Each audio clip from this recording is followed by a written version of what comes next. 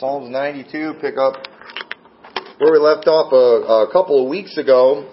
And I want you to notice as we get going on this, at the very beginning of it, sometimes these Psalms, they kind of have titles, or sometimes they'll say who they're written by.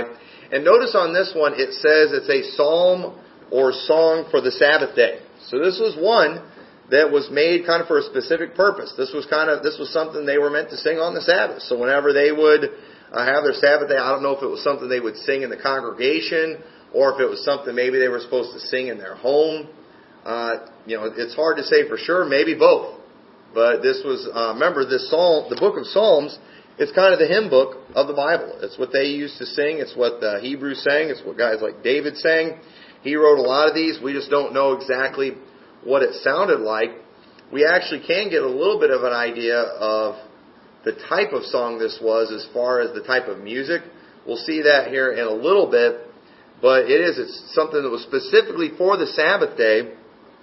And I think, too, when we look at this psalm, it can help us understand kind of the purpose for the Sabbath day. Because obviously, Bible's, in one of the Ten Commandments, remember the Sabbath day to keep it holy.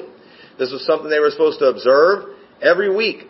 And we talked a little bit about this on Sunday. Obviously, the main reason God gave the Sabbath was man needed it. It was for man. This was something they were going to need. They needed to rest. They needed to be refreshed.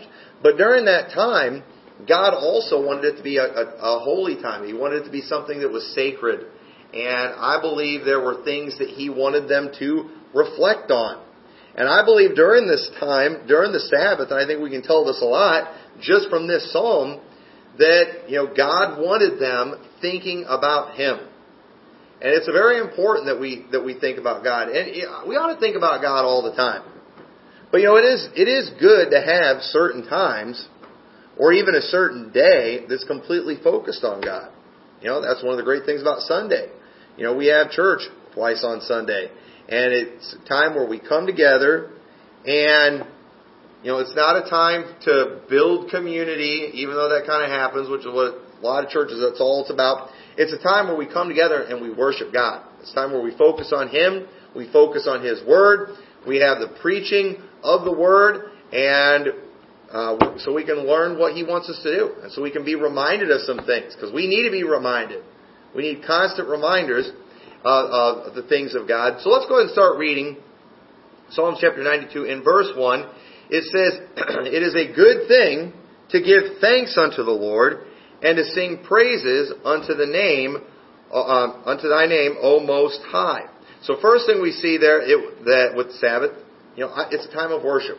We're focused on God. And it's a time when they would give thanks. Okay? We're giving thanks to God. We don't just worship God, just because He's God, even though that's fine, that's enough. But you know what? There's actually a purpose. There's reason we do it, because God is good. He's been a good God. He's given us our health. He's given us, provision. He's taken care of us. He's gotten us through another week. And so He's saying, hey, it's good to give thanks unto God. And I believe that's an important thing to do. That's one of the things that we do in church. We give you a chance to give a prayer request, but also give you a chance to give a praise. It's good to praise the Lord for things, to let people know what God has done for you in your life, not 40 years ago, but during that week. Okay? There's a lot of people out there too. There's a lot of preachers that when they get up and they preach, and especially evangelists, they're always talking about the glory days. They've been telling the same stories, for 30-some years. And my question to these people is, God done anything for you in the last 30 days? But they're always going way back. But God does stuff for us every week. All right, maybe we don't always get the cool, dramatic story, but God is doing things for us every week, and we ought to be thanking Him. We ought to be reminding ourselves of that. Other people need to be hearing it. And one of the things that's good about giving praises too, let's just be honest, it's kind of part of our culture to be grumpy, isn't it? It's kind of a part of our culture to not be satisfied and to complain and always be thinking about the things that we don't have. But you know what? There are people out there who are thankful. There are people that do have the right attitude. And when you hear somebody get up and they're praising the Lord for some little thing, often it's a reminder, you know what, the Lord actually did something like that for me. He actually did even more. And something that you weren't thankful for before because you're so self-centered, you hearing somebody else praise the Lord, it reminded you to be thankful. And it's a good thing to give thanks. And you know what? You don't need to just give thanks in your heart. You need to give thanks with your mouth. You need to give thanks publicly. Let other people know what God has done for you. Don't just keep it to yourself. Share these things. And think about this too. Other people in the church are praying for you. Let them know if their prayer has been answered. I talked about that the other day. We need to be talking about these things. So we ought to thank Him. We ought to sing praises. We can thank Him in singing. There's a lot of songs that we sing that the words of the song are songs of thanksgiving. That is appropriate. That is exactly what we ought to do. We're going to sing. We're going to thank Him in song. And so it's a good thing to sing praise to the name of the Most High. Now, I don't personally believe that music is to be used exclusively for religious purposes. All right. Now, I'm not saying go get you a bunch of secular music, rock music, and country music. Obviously, that stuff is garbage. It appeals to the flesh. But there is some music out there that I think is appropriate, that's entertaining. I like to listen to some good orchestra music. I like listening to some Smoky Mountain music. That's the Southern boy in me. I really do like that stuff. I like hearing guitars and banjos. I like those things.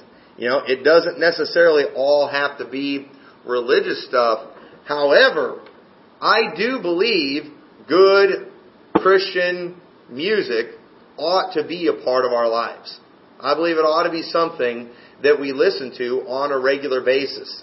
And even if you do listen to some secular music that's appropriate, once again, I'm not talking about the junk, this modern stuff that's out there, but if you want to have some, that's fine, but you need to be listening to some good, godly music during the week, all right? And the Christian radio station, you're not going to find it, all right? You're going to have to go online and order this stuff. And the great thing with the modern technology, we've got iTunes and things like that, where you can download these things quick. There's a lot of good music right there on YouTube that you can go and listen to. I mean, just about anything you can imagine, it's right there, and there's really good stuff. But we need to be listening to these things because it puts stuff in our head. If you're singing songs about being thankful, maybe you'll have a more thankful attitude. There's a reason that our society today is so consumed with lust and all the filth of this world, because they're listening to the songs about it all the time. All the time, people hear this junk being pumped in their head with all this sensuality, and we wonder why there's all these pervy people out there. Well, you know what? Maybe if we filled our heads with songs of thanksgiving, with songs of praise to God, maybe we would have a spiritual mind. Maybe we would be thankful people. Maybe we would be happy people. So, have these things in your life. Regularly listen to psalms and hymns and spiritual songs. The New Testament talks about teaching and admonishing one another. We learn things through songs. Okay? There's a lot of things, there's a lot of good doctrine in songs. Now, there's a lot of bad doctrine in songs too, isn't there? Alright? And we've talked about some of that before, where I've, given somebody a scripture to refute a false teaching, and then they want to quote a line from a song at me. I'm sorry, that's why it's good our doctrine is correct in our songs. If we're teaching, having an argument about whether or not a person has to repent of their sins to be saved, and I give you a scripture about just believing, and then you quote, and I repented of my sins and won the victory. Sorry, Bible trumps hymn. Even if it's a soul-stirring songs and hymns, and one of them old-fashioned, hymns of the faith, all dates back to like 1955 or something like that. I'm sorry, Bible trumps that. All right, it was around before that. But anyway, look at verse 2. So it says, to show forth thy loving kindness in the morning and thy faithfulness every night. So this is why we're singing these things. We're showing His loving kindness. We're showing His faithfulness. We do this in the morning. We do it at night. This is a part of what we do. And worship, and especially public worship, it's a way that we can publicly declare the greatness of God. It's a beautiful way to do it. It's an enjoyable way to do it. It gets people's attention. People are naturally drawn to good music. And when we're singing songs, I think we ought to do our best, all right? If you're not a great singer, just do your best. Make a joyful noise. But, there's just something about, hearing a bunch of people sing, and especially when it sounds good. And you hear those instruments, and you hear it all come together, and you hear it harmonize, and people pay attention to it, and they're going to hear these things. And that message, it's going to speak to them. Now, I don't know, I'm reading between the lines here, but think about the passage in the Bible. Remember when Paul and Silas had been beaten and they were in jail? And what were they doing at midnight? The Bible says they were singing. Okay? Now, there could have been some stuff that went on in between that we don't know about. But why? Okay, that famous verse where the jailer says, "Sirs, what must I do to be saved?"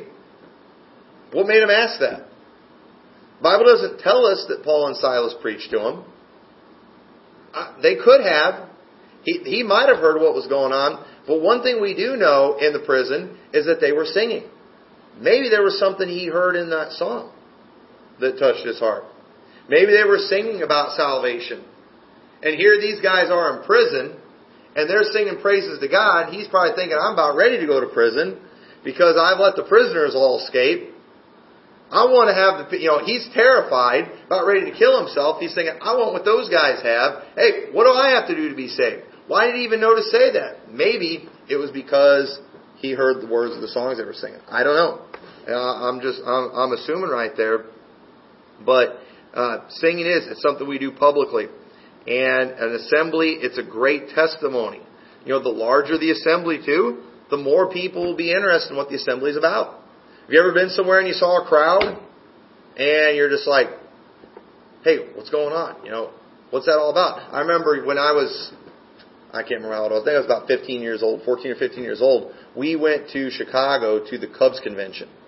And we went and we stayed in this hotel where they had all these events where the baseball players were all there and got to meet a lot of the Cubs players. I was a big baseball fan back then. And I remember, we'd go through the hotel and you're kind of looking for players and stuff. And you know how you found players? You just look for the mob. And whenever you see an assembly of people, you knew somebody was there. And the bigger the assembly, the bigger the deal the person was that was in this. And sometimes you see 2 or 3 people gathered around some old guy. That was usually some has-been that, from way back. But whenever you'd see the big mobs, you knew somebody great was there. And think about it. When we assemble, it's a testimony. It shouldn't be a testimony of the pastor. It shouldn't be a testimony of each other, but it should be a testimony to God, because He's the one that we're coming to worship. And we ought to think about that. And you need to understand that your attendance means something. Your presence means something. It has a testimony. And you ought to be there when there's praising going on, when there's an assembly going on. You ought to be a part of that. Whenever you see a funeral procession, have you ever been somewhere and you see a funeral procession? Well, it's a super long one. What's the first thing you say? I wonder who died. If it's just 4 or 5 cars, you don't think anything of it. But you see that long one, it tells you there's somebody special right there. And so our presence, our assembling together, our singing of praises to God, these things, it communicates so much in such a great way. And I do find it interesting that this was something they would do on the Sabbath. And they would come together and they would sing these things. And look what it says here. It says, upon an instrument of 10 strings. I wish that said 6 strings. Or even better, 5 strings. Because then I have a banjo right there. But anyway, it says 10 strings. I don't even know any 10-string instruments right now. At least they don't have none down south, that's for sure. I got a 12-string guitar. But anyway, sorry to get sidetracked on that stuff. So upon an instrument of 10 strings, and upon a psaltery, upon the harp with a solemn sound. All right, so here it gives an idea of what the song kind of sounded like. He said do it with a solemn sound. So this is something that's serious. Okay, there are some songs I believe too, just from reading the words in the Bible. It's like I'll bet this had a very upbeat, fast pace, a very jubilant sound. But then there's some I picture it being more calm. All right, like Psalms 23, for example. I don't think Psalms 23 sounded like Onward Christian Soldiers. I doubt it had a tune like that or sound the battle cry like we did before, but it probably did have something that was very soft, something that was very gentle. And, when it's talking about, playing these things with the solemn sound there, this is something that, hey, this is serious. Praising the Lord, this is a serious thing. We're going to do it. We're going to try to do it good. The Bible talks about playing skillfully and with a loud voice. Well, let's look at a couple of verses about instruments. You don't have to turn over there, but Psalms 33:3, it says, "Sing unto him a new song, play skillfully with a loud noise." Let people hear what you're playing, all right? When it says with a loud noise right there, it's not talking about the electric guitar just making like a loud noise, all right? Just, a bunch of racket, all right? But it's just, play it loud. Play it where people can hear it. I think, I would say, picture more like a trumpet, all right? Something that's loud, but something that sounds good, something that's not just a bunch of racket. It says in Psalms 150, turn over to Psalms 150. We see several things that are mentioned here that we ought to praise. We ought to praise the Lord with whatever we can. In the South, they use whatever they got, whether that be a washboard, or just, using a 5-gallon bucket for some drums, I was playing that Southerner this week, and it's like still in my head. But Psalm 150, verse 1 says, "Praise ye the Lord. Praise God in His sanctuary. Praise Him in the firmament of His power. Praise Him for His mighty acts. Praise Him according to His excellent greatness. Praise Him with the sound of the trumpet. Praise Him with the psaltery and harp. Praise Him with the timbrel and dance. Praise Him with the stringed instruments and organs. Praise Him upon the loud cymbals. Praise Him upon the high sounding cymbals. Let everything that hath breath praise the Lord. Praise ye the Lord." So, whatever we can get our hands on, whatever we can use, we ought to be praising the Lord with it. Praise Him. And then it says, "Let everything that hath breath." All right. So, hey, if you've got breath, if you're able to make some noise, try to make some noise that sounds good, and just try to do whatever you can to praise the Lord. And it's weird because, like Church of Christ, they do not believe in musical instruments. Many of them. All right. This particular place, when it was a Church of Christ, they actually did. They had a piano here already. But a lot of I've never understood the argument for that. I've never understood anybody who can read the Bible and think they shouldn't have musical instruments in the church. But Church of Christ do. But Church of Christ also believe in baptismal regeneration. They also believe in baptizing in Jesus' name.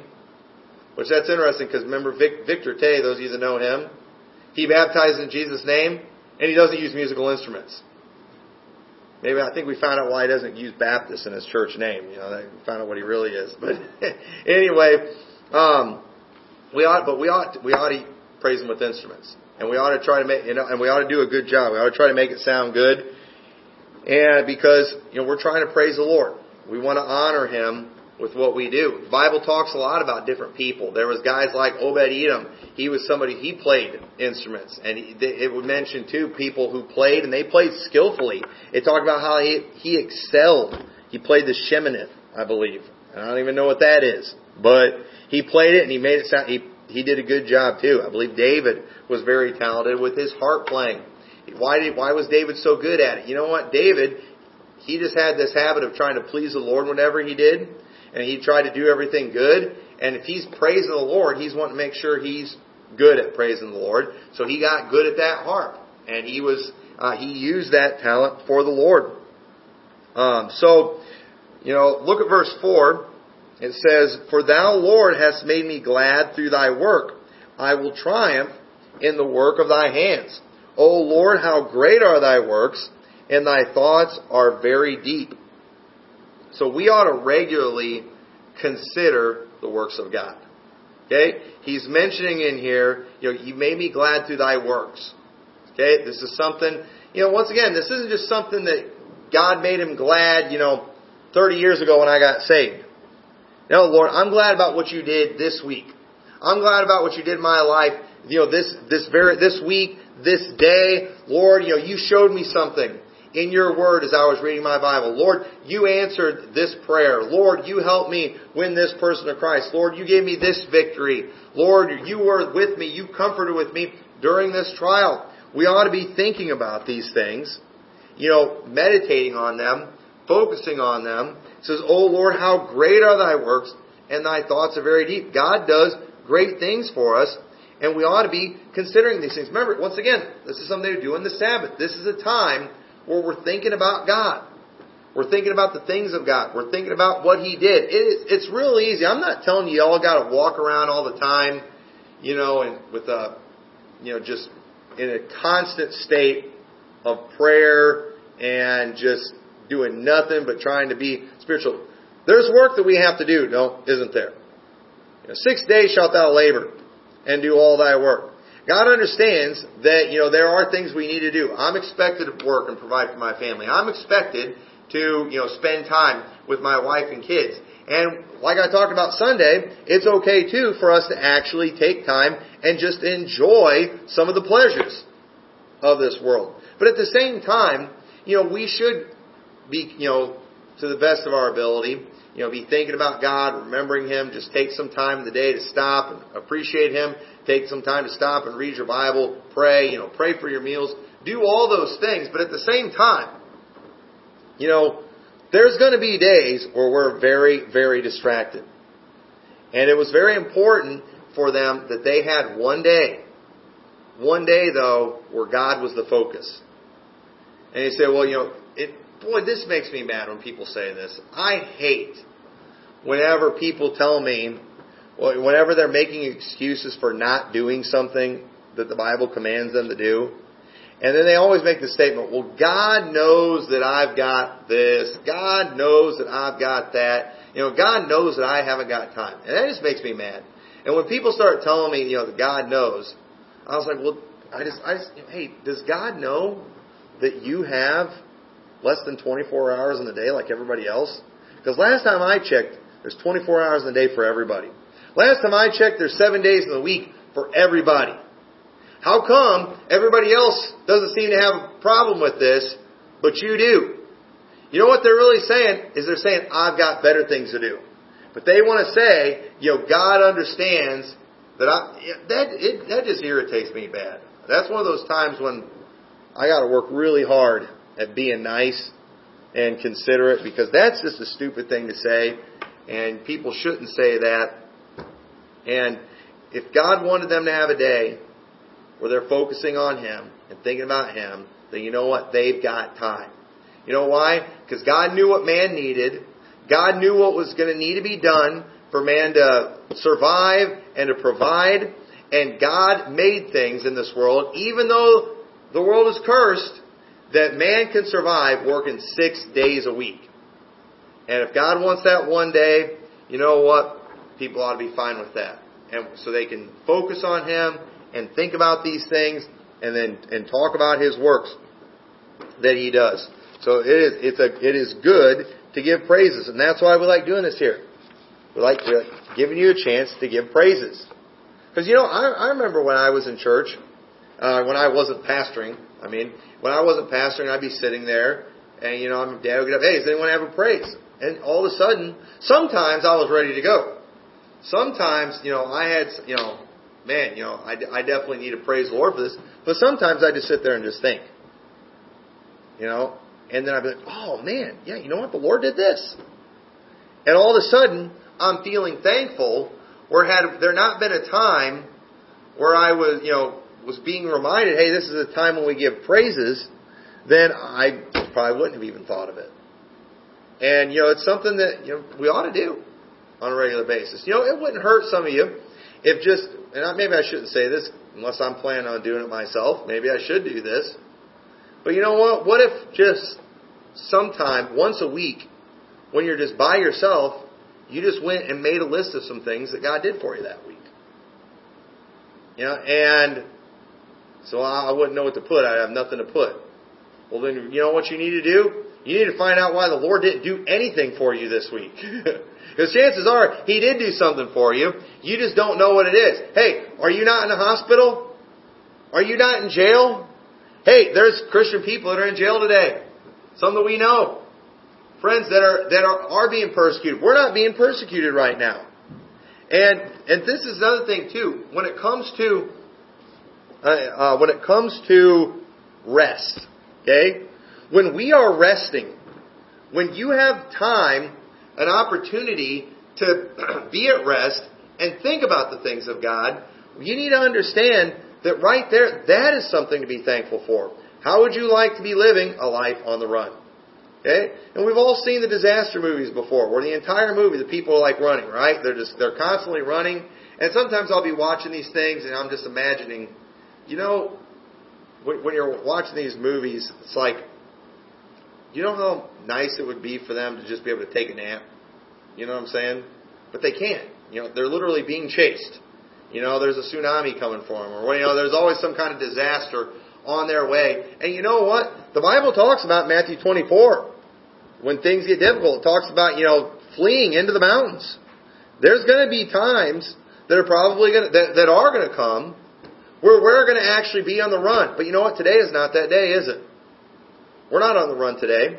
We're going to go home and we're going to go to sleep tonight. And we're going to rest in our beds. We're not being chased by the cops.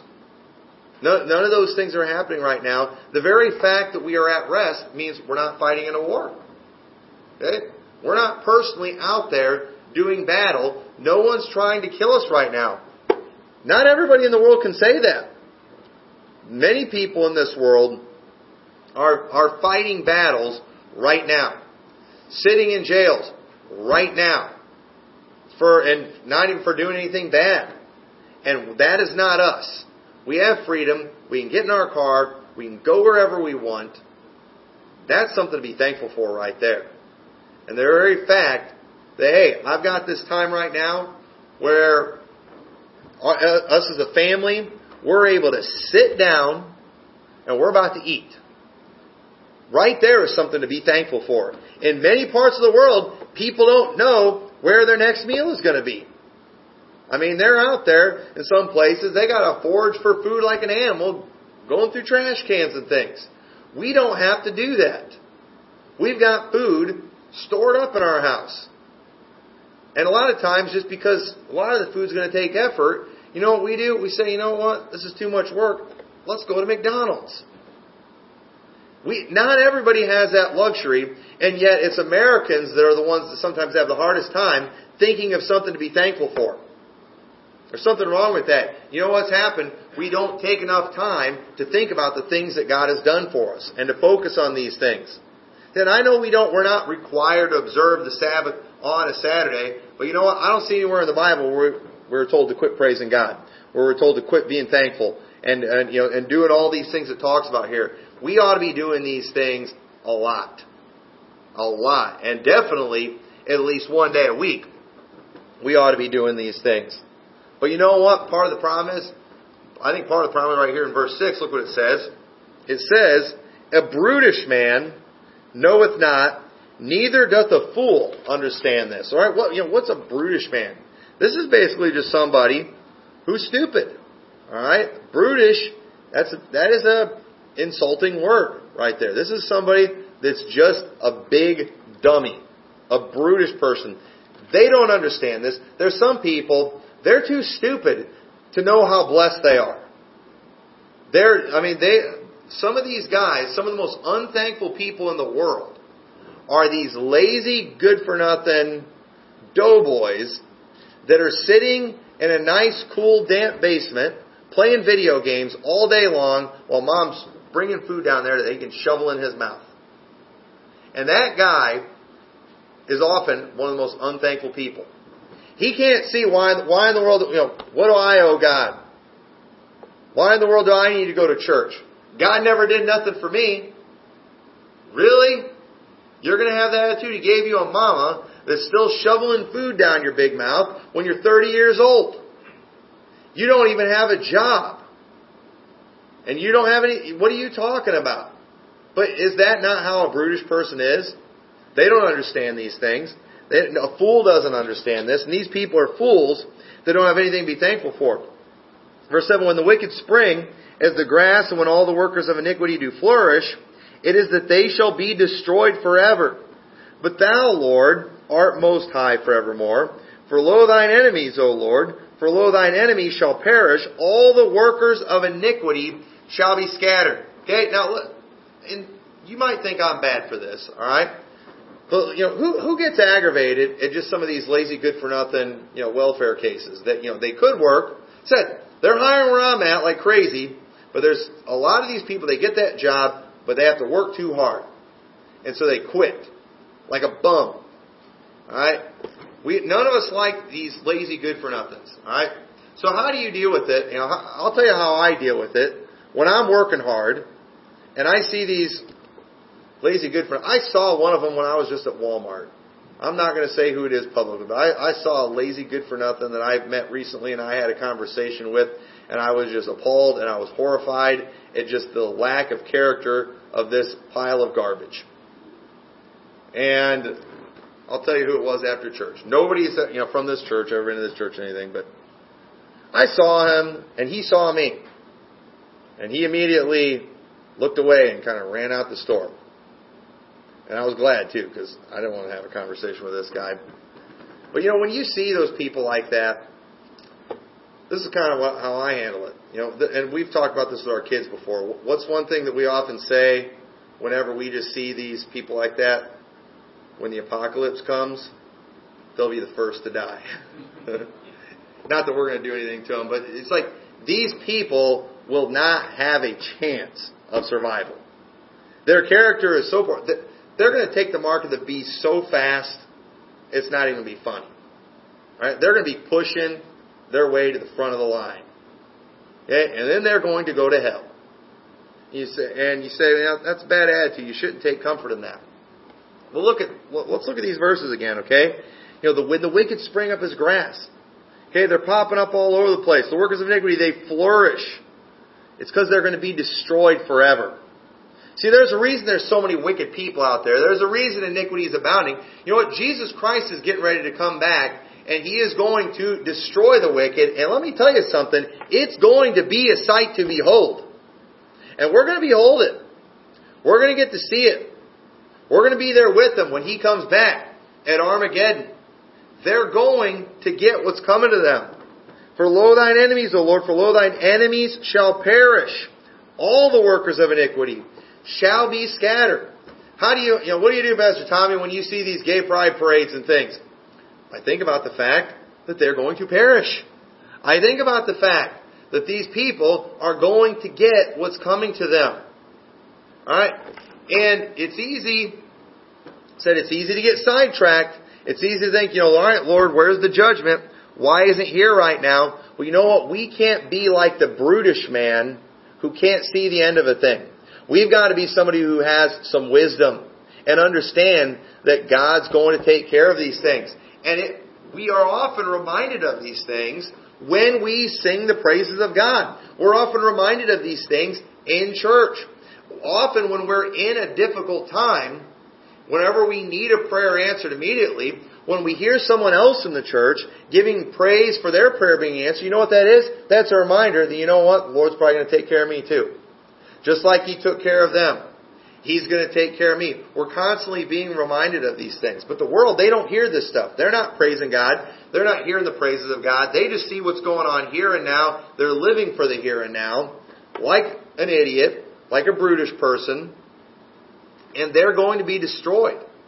And so we're supposed to be a people who think about the end. Deuteronomy 32:29.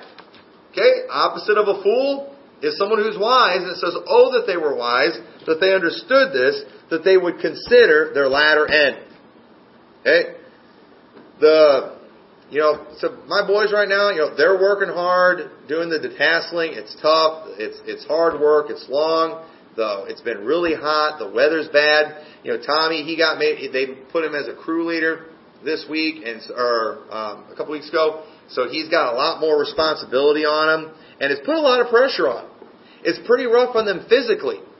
But you know what? As a dad, I see that, and I feel sorry for him on those long days. I feel sorry for him when they have the extra pressure that's on them.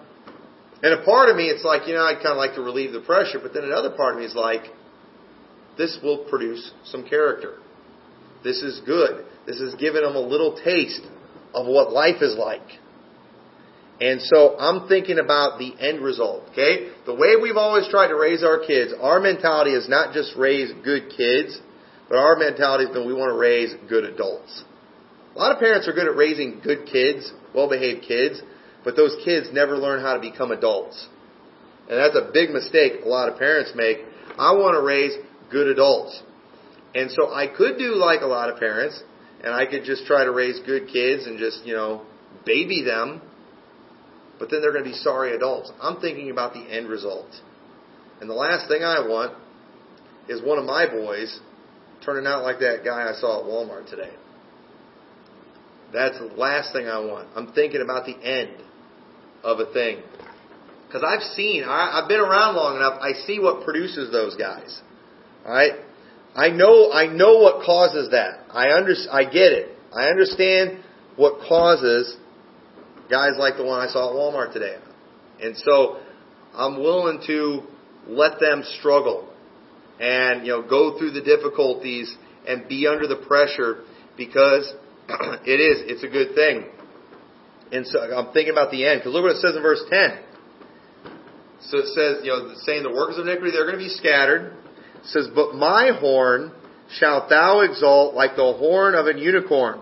I shall be anointed with fresh oil. Alright, what's it talking about there when it's talking about the exalted like the horn of a unicorn? Alright, well, many animals, alright, they are often judged when it comes to their greatness by the horn, right? By the size of the horn. Okay, what is it we all get excited about? Okay, around here, we have white-tailed deer, right?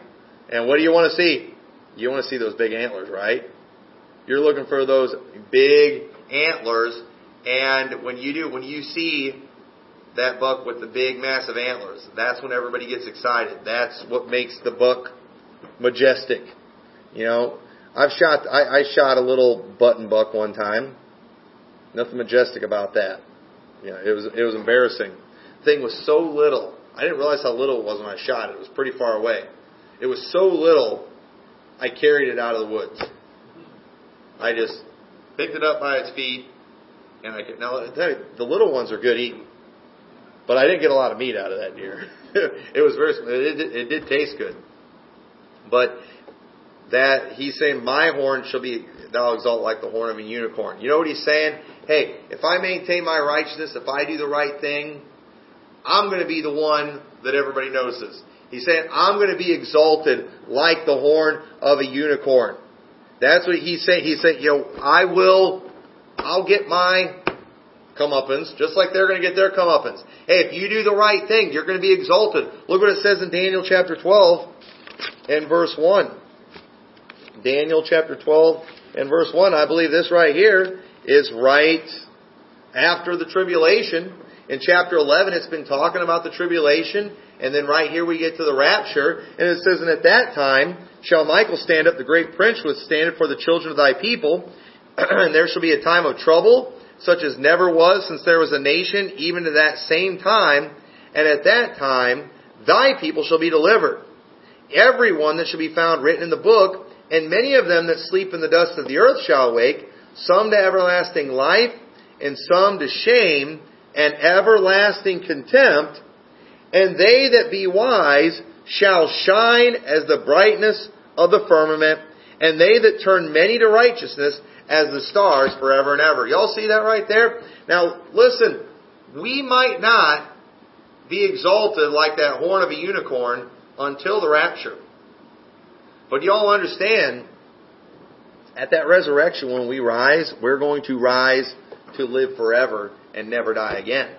We're going to rise and that millennial reign is going to start where we're going to rule and reign with Christ. You realize we're going to be exalted on this earth for 1,000 years, and then after that for all eternity. So you know what? It's okay if we are abased while we're here on this earth. Is that not what happened to Jesus Christ when He died on the cross? He was put to great shame when He died on that cross. But because He did that, God highly exalted Him and has given Him a name that's above every name. So on this earth, we might not see, we might not get exalted.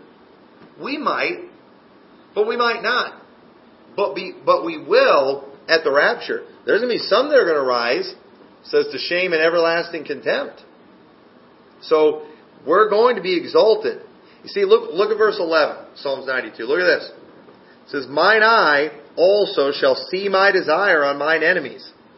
Well, he's got such a bad attitude here, wanting bad things to happen to his enemies. We're not supposed to like that.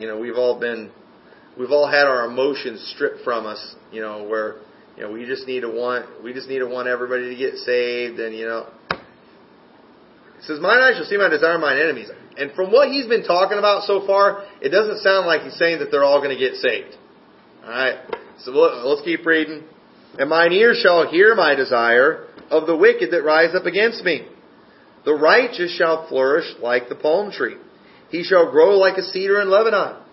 Those that be planted in the house of the Lord shall flourish in the courts of our God. They shall still bring forth fruit in old age. They shall be fat and flourishing, to show that the Lord is upright. He is my rock, and there is no unrighteousness in Him. Okay, so notice, he's been talking about the wicked and how they're going to get what's coming to them. And he's saying that the righteous, they're going to get what's coming to them. And notice, in verse 15, that's how God shows that He is upright and that there is no unrighteousness in Him. Do you all realize the bad people are supposed to go down and the good people are supposed to be exalted? That's what the Bible teaches. If God fails to do that, it makes God look bad, doesn't it? Okay, now you say, but wait a minute. I've seen many times in my life where it looked like the bad guys won. There's been many times where it looked like the bad guys won and the good guys lost. Okay? Anybody ever felt that way or have seen that before? Alright? We see it all the time, don't we? But here's the thing. God specializes in circumstances where He's too late. Remember Lazarus. We talked about that the other day. He was too late. Lazarus died. He'd been dead 4 days. He already began to stink. Okay? And you know what? Jesus did just fine, didn't He? And you might say, well, I know a lot of people, everybody knows that old country preacher that nobody ever noticed, but he stayed faithful all those years preaching in that little church. Nobody ever knew his name. Nobody ever paid attention to him. And he died, and hardly anybody went to his funeral. But you know what? And now, what's his name? We don't know. He's been forgotten. He never did get exalted. What? So God's too late, right? Well, it's not over for Him yet because a resurrection's coming, isn't it? A resurrection's coming. And you know what? If that old country preacher that nobody ever noticed is everything that everybody says he was, then you know what? He's going to shine like the brightness of the firmament. He's going to be exalted. It's never too late for God, even if it's too late. Even if it's over. Even if He's dead. Hey, that maybe, He was fighting all the corruption in City Hall. He was fighting the bad guys. And they won, and He lost. But a resurrection is coming. One of these days, those guys are going to be resurrected, and they're going to stand before a great white throne, and they're going to be cast into the lake of fire. And you know what? God's going to do that because God is a righteous God. And it makes God look bad if the righteous are the ones that are being abased all the time, and the wicked are being exalted. And I don't care if you've seen the wicked exalted on this earth and the righteous abased. God's not done yet. God is not finished. One of these days, it's all going to get straightened out. One of these days, everything is going to get taken care of. Everything is going to be made right.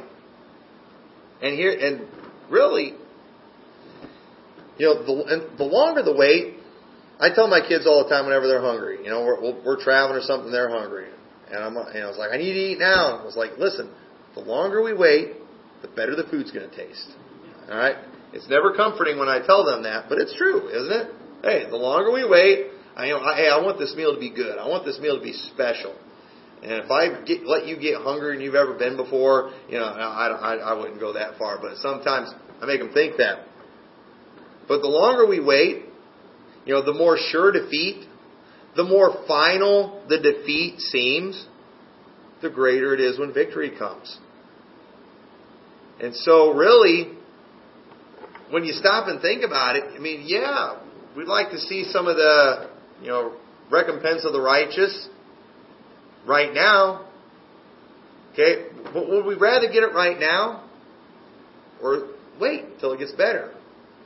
Well, if the longer I wait, the more I'm going to be abased.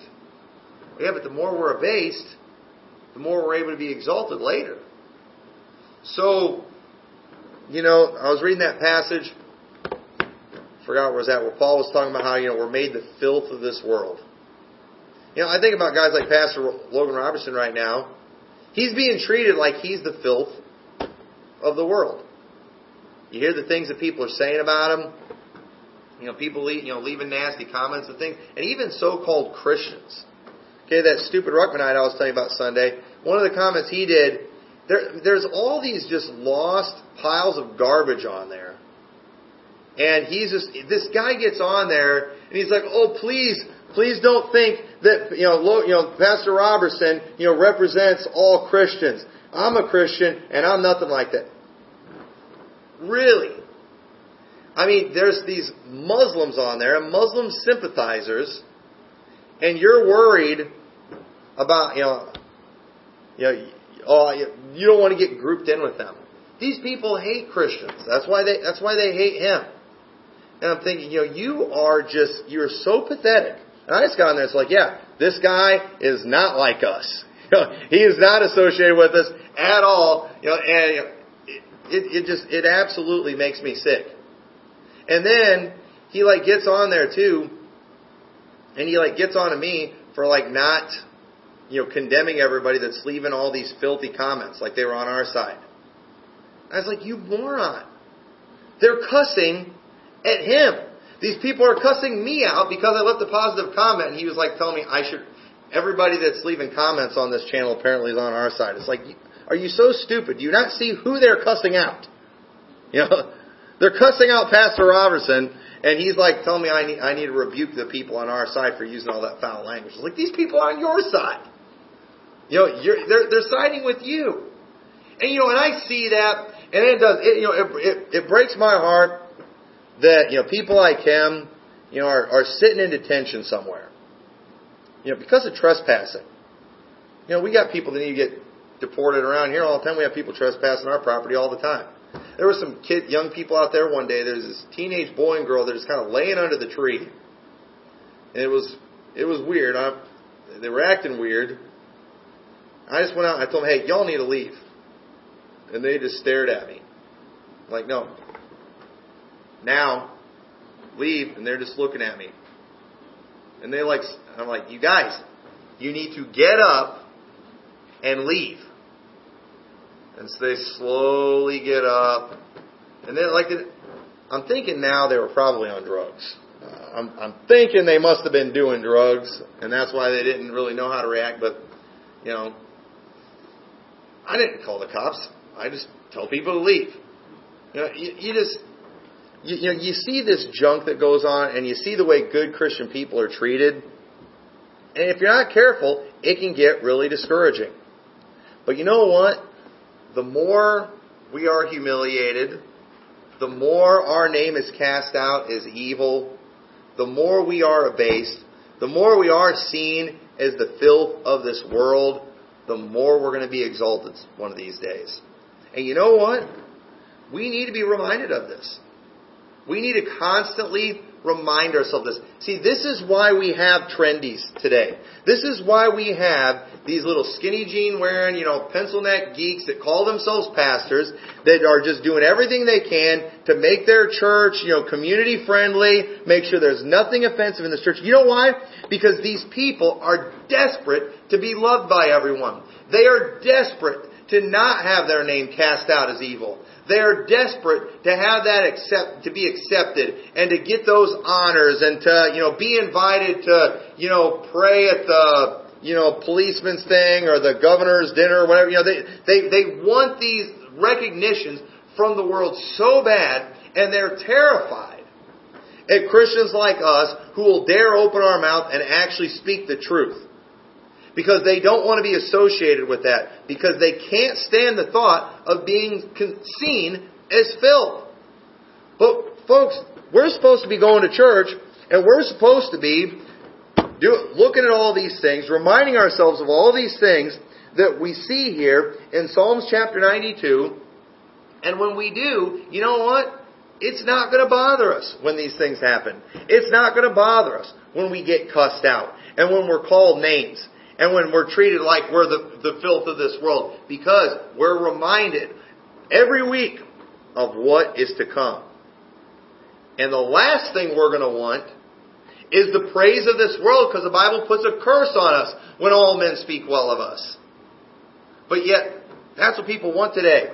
I've seen it before. I've seen it on social media where Baptist preachers are getting plaques and things from all these different, groups in the city, and they parade these things around. Like, look at this recognition we're getting from the world. And I'm thinking, really? You're excited about that?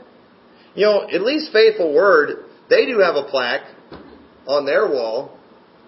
It's because from Southern Poverty Law Center for being considered a hate group. And they didn't even give them that plaque. They made it for themselves. They're like, man, we got registered as a hate group. They took it as a badge of honor. Now, they mean that. They did see that as an honor. You know why? Because they have a biblical mindset. But what would Baptists do today? If another Baptist church, if Pastor Trendy got one of those, he'd go on a campaign to prove that he doesn't hate anybody. Because he can't stand hearing that stuff. And folks, these things that we're seeing here, these need to be a regular part of our worship.